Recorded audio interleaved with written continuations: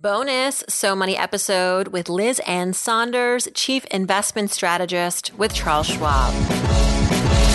You're listening to So Money with award-winning money guru Farnoosh Torabi. Each day, get a 30-minute dose of financial inspiration from the world's top business minds, authors, influencers, and from Farnoosh herself.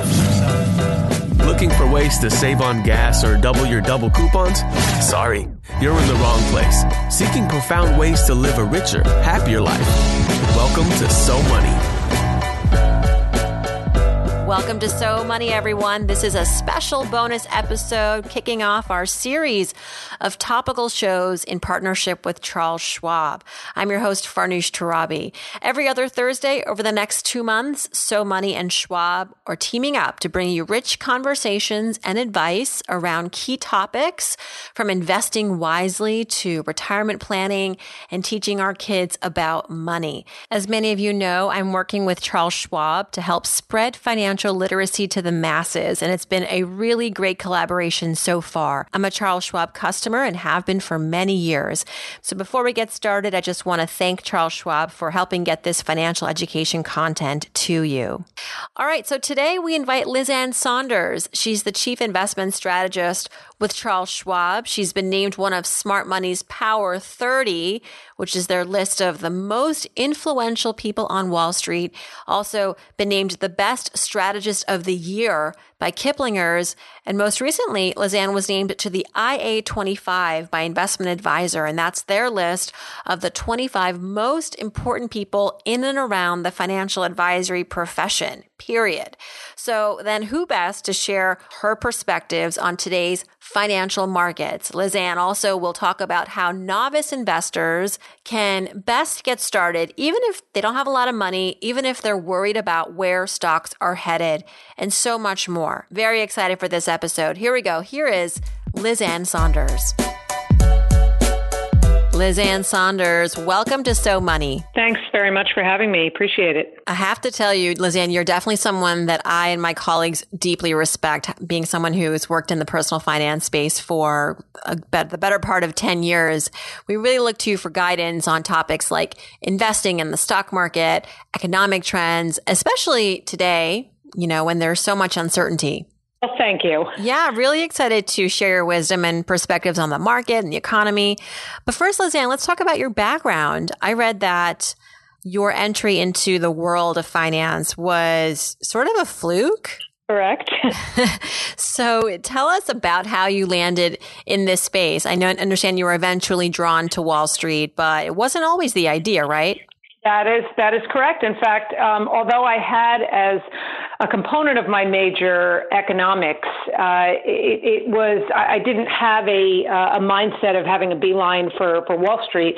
Frankly, I wasn't sure what I wanted to do when I got out of undergraduate school. I thought about going to graduate school for political science, but then I realized I didn't know what I wanted to do with that either. So I decided to just pound the pavement in New York City. I always knew that I wanted to live in New York City and work in New York City, but I didn't limit the job search to just Wall Street companies. I hooked up with a headhunter that specialized in entry-level folks, but coming out of graduate school or undergraduate school with real degrees. And I interviewed with every variety of company in terms of industry, ad agencies, marketing firms, a couple of Wall Street firms, and just had this interview one day with a company called Avatar Associates, which was part of the Zweig Avatar group, did a little research in advance and in the aftermath of that interview and learned a lot more about Marty Zweig, who at the time was just an icon and a pioneer in the business. But more important than that, I just felt a connection with the people, not really knowing what the job would entail or much about the industry. My gut just said this is the right place. And I was fortunate that it was a firm that very much believed in promoting from within and growth and educational nurturing. And they also paid for 100% of graduate school, which I did at night. And it was really just by virtue of working there, learning the business from the ground up, that I fell in love with it. And even through that process, though, I realized that what I really loved was the macro top-down analysis, and in particular, understanding the psyche of investors, the sentiment side of things, which I learned a lot of that from Marty, who was a pioneer in many of those areas. So it also helped me figure out what would ultimately be the sort of second major chapter in my career, going from buy-side portfolio management to this top-down macro analysis, which I adore. I really appreciate that story, arriving to the job front, not having a particular focus on the kind of job that you want. I think we put a lot of pressure on ourselves to sort of find this like perfect job, dream job that checks off all the boxes. But what I'm hearing from you is that you were able to identify at least a few important attributes, which was that it was a healthy workplace, great people, a lot of growth for opportunities and learning. That's a great lesson. And not only that, one of the ways I think about it is that, at least in my case, and this isn't for everybody, my career found me more so than the other way around. Again, I didn't have this preconceived notion of what I wanted to do, and then I searched that out. I went on gut instinct on the basics of feel that I got from this company, and lo and behold, what turned into my career found me, courtesy of that first kind of step into the unknown that I took. Would love to talk a little bit about your first boss, Marty Zweig, whom you mentioned, Wall Street icon and famously predicted the 1987 crash. He sure did. Do you think that you inherited some of his prediction capabilities from working with him and his team? What now do you see are definitive telltale signs of a crash? So I would never put myself on anywhere near the same level as Marty. I will be forever grateful for what he taught me.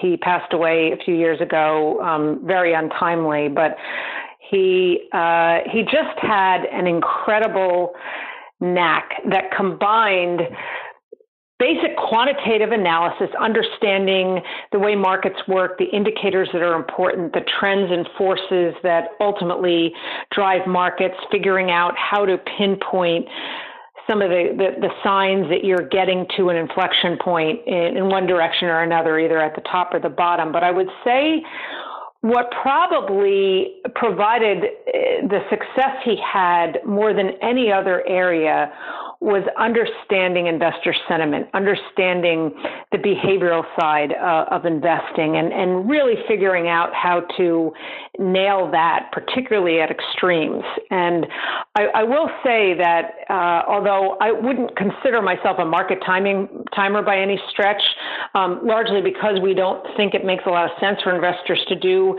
at Schwab, we don't make bombastic forecasts. We are much more focused on sort of long-term discipline. That said, some of the best, for lack of a better word, calls that I have made, or views about the market that I have had, two big extremes, but notable ones, would be the end of 2007 and then right around March of 2009. I have to say that the gut instinct that in about September of 2007 said to me, boy, this is literally and figuratively a house of cards. I think a lot of that was a judgment about investor sentiment, not just looking at housing-related debt data and starting to get a sense that was not going to end well and the leverage associated with that, but this kind of gut instinct that there were too many investors sort of whistling past the graveyard of problems in the debt markets and housing. And that gave me sort of comfort in coming out in the fall of 2007 saying, a recession's probably coming and this is going to be pretty ugly. And then really in March of 2009, I had one of these aha moments that I, again, will think back to the way Marty used to talk about investor sentiment and behavior, and especially at extremes. And, the opposite of periods like 2007 or 2000, the despair that we saw in 2009, particularly that month, was really unlike anything in what is my now 32 years in the business I had ever seen. And for me, the moment was the weekend before the bottom, the March 9th bottom in 2009. I live in Darien, Connecticut, which had the lovely distinction in 2008 of being named the town in the country most affected by the financial crisis. So I'm surrounded by Wall Street people, all things financial services. And my husband and I were at a dinner party the weekend before. And at the end of the night, we got into a conversation about the market. And the host, who had a 35-year career in Wall Street, said to me, Lizanne, I don't envy your situation. I said, well, not sure what you mean. He said, I don't think, first of all, I don't think the major indexes are ever going to reach their former highs ever again. I think we will never attract retail investors back into the market, which makes me worry about the sustainability of a Charles Schwab. And I don't remember exactly what I said or did. I probably had a half smile on my face. Half hour later or so, we leave. My husband turned to me in the car and said, did you hear it? And I knew exactly what he meant. I said, you mean the bell? He said, I knew you were thinking that. As soon as, and I won't say his name, as soon as our friend said those things, I looked at your face and you had that look like, wow, okay, this is what bottoms feel like. And the next week I wrote a report titled Here Comes the Sun. And but that was almost purely a feeling that, okay, this is as bad as it gets. When sort of the last man who should know better standing is no longer standing, we've probably seen the worst of things. And the whole notion of focusing on markets that way versus just looking at earnings and valuations and other economic fundamentals, I think people who don't focus on that or understand the mechanics of that probably don't have as much success in figuring out market moves as relative to those that just look at fundamentals. There's that saying that we've hit the peak when people like your cab driver is talking about investing in, say, Bitcoin or real estate. Absolutely. Bottom is when someone with 35 years of experience in finance is like, I don't know if we're ever going to bounce back. Exactly. And in fact, I have an interesting chart that I show when I do client presentations. It just has a chart of the S&P 500, and it highlights the major peak in March of 2000, kind of the epic peak, and then the, of course, epic bottom in March of 2009. And what I put in an accompaniment to that are what the economic and earnings statistics look like at that peak in 2000 and the bottom in 2009. And maybe no surprise to somebody who understands the relationship between fundamentals and the market. And what we certainly know in hindsight is that the economic data, the earnings data, was off the charts in 2000, right at the market peak. That's not abnormal. Conversely, in March of 2009, the economic data was as ugly as it's ever been, save for the Great Depression. With the benefit of hindsight, we know that was right at the bottom. Not uncommon for that to be the case. The market has an amazing ability to find the inflection point, which is why I have always said that when it comes to the relationship between economic fundamentals and the stock market, better or worse matters more than good or bad. And that's what I think investors miss more than anything. They tend to be focused on the level of the data. Boy, unemployment rate is low and GDP growth is strong and consumer confidence is high and earnings are on fire. Why in the world would you be worried? Well, the data is almost always at or near its peak when the market rolls over, because the market figures out it doesn't get any better from here. It's going to start to get worse. And that tends to be the market's launch point, or vice versa, of course, when you're at the bottom. And I think it's one of the biggest mistakes that investors make is not understanding kind of trend versus level. And one of the phrases Marty coined was the trend is your friend, but he was also very keen on understanding at what point the trend is starting to reverse. Right. And having that context is really important to know whether something is actually a positive or a negative, given the historical context and the relativity of it all. I'd love to talk more about the markets. Listeners are, really, their ears are perking up, waiting for your predictions. But before we get to that, I want to talk to you about your role as a woman in finance. It's something that you have definitely talked about being an asset to you as you have climbed through the ranks in the world of Wall Street. But also, I'm wondering if it ever has actually been a handicap or a challenge. Yeah, so I love that question. I like that you asked it with kind of multiple facets, and probably by having some knowledge of my background, and if anyone has ever read an interview with me or seen me do an interview and that question has come up, most people know that I have always said, I think being a woman in this particular male-dominated industry of Wall Street, however you want to define it, but I'll use it as the generic description, I think has been a huge positive. Now, that's not the case for everybody, but I was very fortunate to start at a firm that was pretty diverse gender-wise, and my direct boss when I joined Zweig Avatar was a woman. And she went on maternity leave a few months, maybe 6 months or so after I started. So I got to take over some of her responsibilities pretty quickly. And clearly it was a firm that did not have any kind of gender bias. And I think being a woman it automatically sets you apart. Simply by virtue of your gender. Now, that can sometimes work in your favor or to your disadvantage, but I think, unless you open your mouth and say something ridiculous or fall flat on your face, I think it's a differentiator relative to the, quote, middle-aged white guy that is sort of seen as dominating Wall Street. That said, although I have not faced in my career anything extreme in terms of discrimination or abuse of any kind, and I feel very fortunate, especially in this day and age, and the acknowledgement of how pervasive it is in so many industries.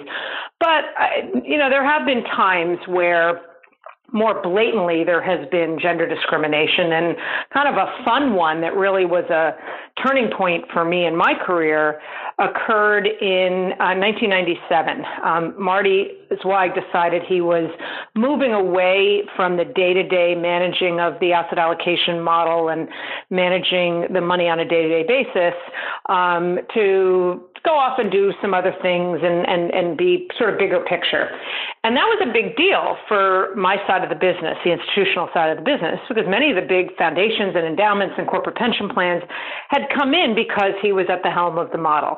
So we hired a PR agency to help us work through the communication process around Marty kind of taking a step back.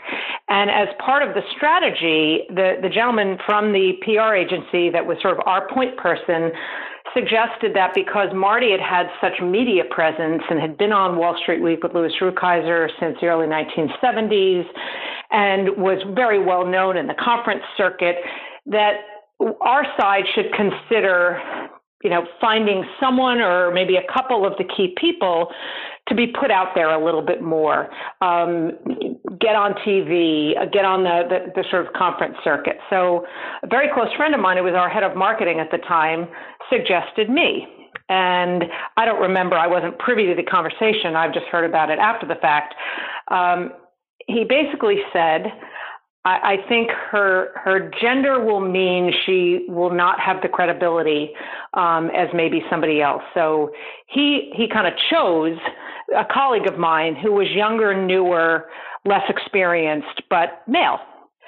And kudos to my friend who wouldn't take no for an answer and just said, you're going to do this, and you can still kind of promote this colleague of Lizanne's, but you are going to work with her, and you are going to do whatever you think is appropriate. Get her on CNBC, whatever it is. Get her a speaking spot at a conference. And that happened. I had one CNBC appearance. I was a nervous wreck, but I think I did okay. And the next day, I got a call from the producer of Wall Street Week with Louis Rukeyser, which is, this iconic show. It's a shame to me that young people don't have any knowledge of that show because the show ended, he passed away. But that was the thing. And I thought it was somebody playing a joke on me. But lo and behold, I went on as a guest. I became a regular panelist. And that really started the media side of my career by a male friend of mine basically saying, no, oh, no, you don't. You will promote, so to speak, her. But really, that's the only time I face that. So I do feel very lucky that that's what it's been limited to. In some ways, yes, definitely luck had a lot to do with it. I can see that. But certainly, too, you also identified that working at Zweig was a supportive environment. You kind of called that out. You had that intuition when you first got there.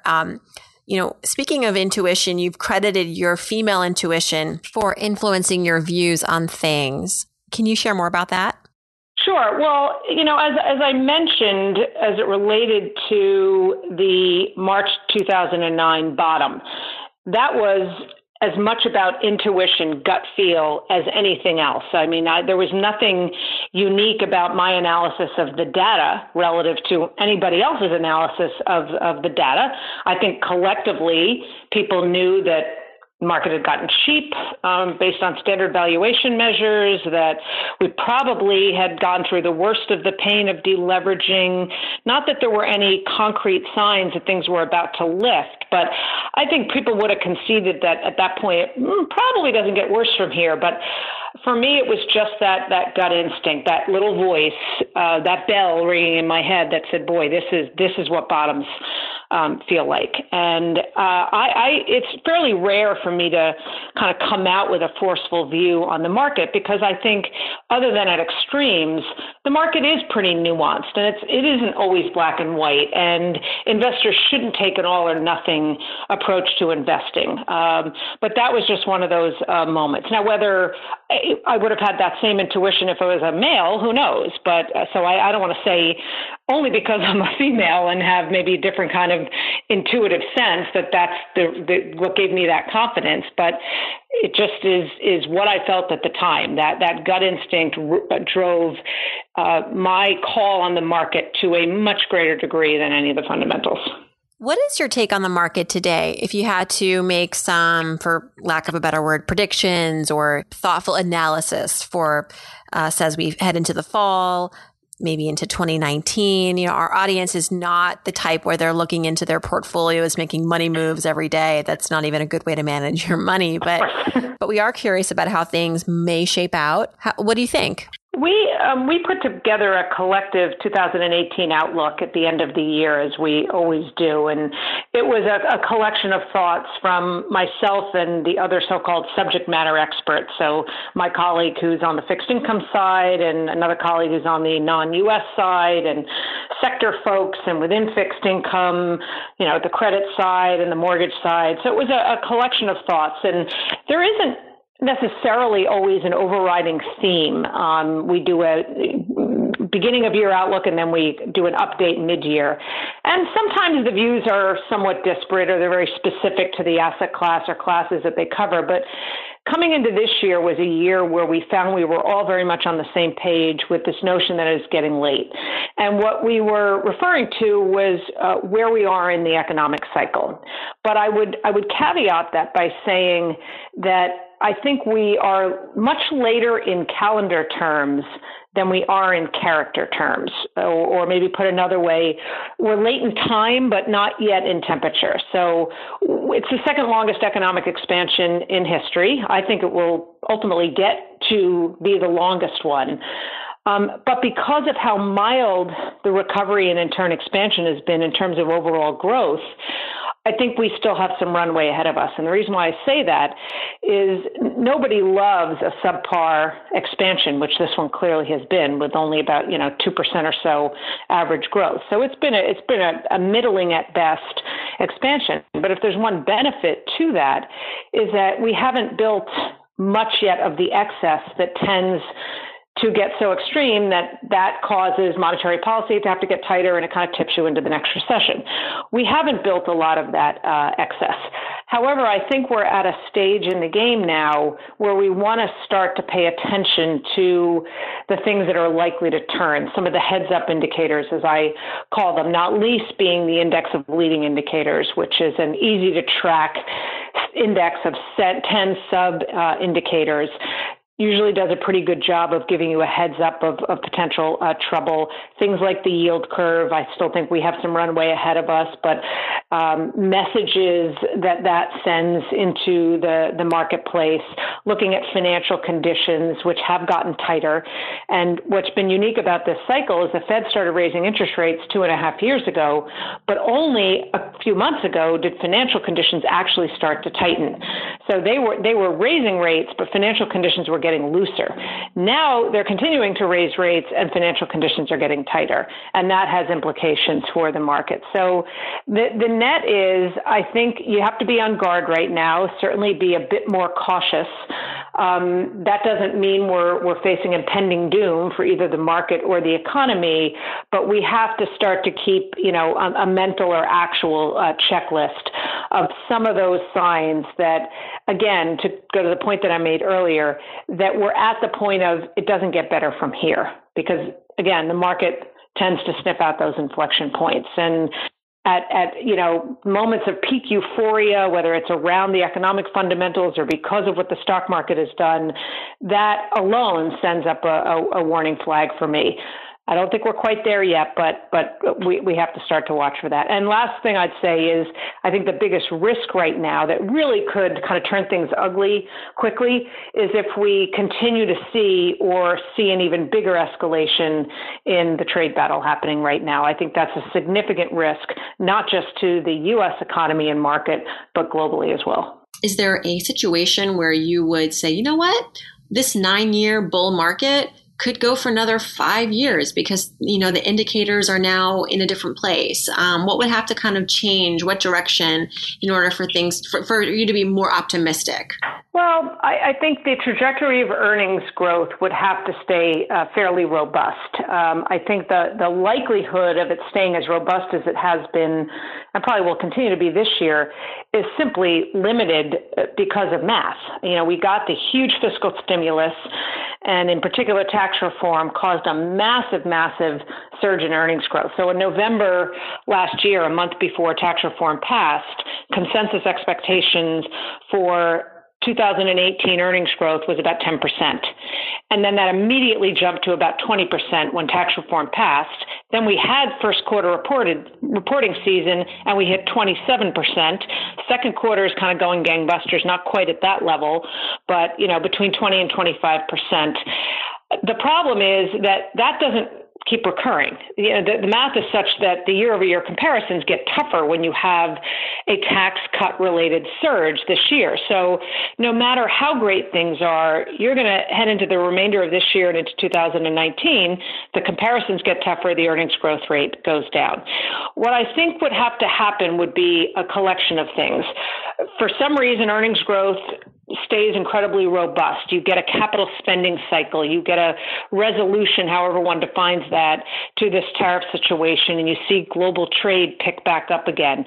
If you could get all of that and also not have inflation start to run away, inflation stay contained, allowing the Fed to maybe step back a little bit from their tightening policy, that would be, I think, the recipe for an extended continuation of this bull market.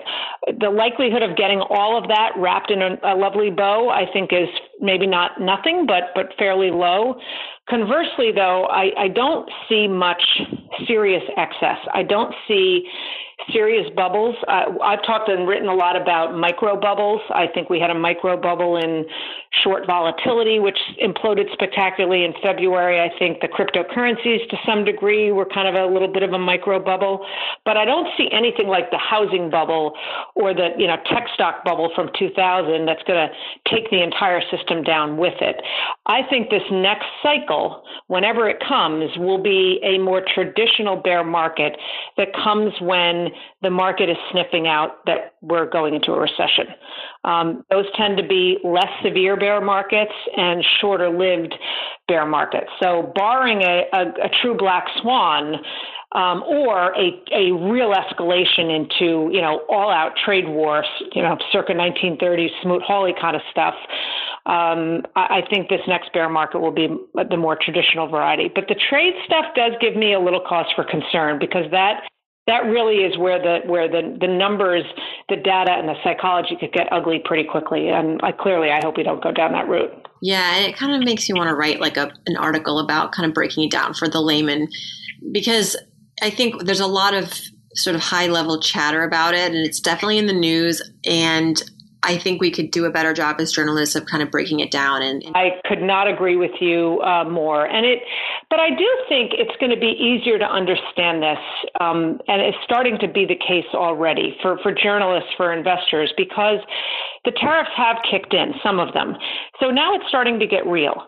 And you are seeing, whether it's Harley Davidson or BMW, companies react to this, make announcements of things they actually have to change as a result of this. And I've heard people say, well, why wouldn't these companies just understand that this is just a negotiating tactic? This is part of the deal. Well, they have constituents, and their constituents are their employees, their shareholders, their profit margins, if you want to call that a constituent, and they have to make decisions in the here and now. The CEO of a company can't say, I still think that this is an opening salvo and a negotiating tactic, and a year from now we're going to look back and say, that was a dust up, but everything's hunky-dory now. They have to make decisions in the here and now. And in turn, people, towns, cities that are affected on the negative end of things start to make those frustrations known. The first order effects of where we are now in the trade war, just simply doing the math of tariffs multiplied by the value of the goods divided into GDP, it's a very small hit to the U.S. economy, even to the Chinese economy. What I'm more concerned about are the second order effects. So what does this do to the kind of business confidence readings that have been unbelievable for the last couple of years? What does it do to animal spirits that have really kind of kicked in? And that's what I think is harder to estimate, but is not getting the attention that it deserves by people who just say, you know what, just do the math. The fiscal stimulus greatly outweighs the dollar amount of these tariffs, but the second order effects already need to be considered. And then if these really, really escalate and the retaliation goes beyond just tariffs, China is now kind of playing around with their currency. There are other things that other nations can do to kind of combat this, and we obviously have no control over that. So that's sort of the worst case scenario, but one I think you have to consider as we look ahead.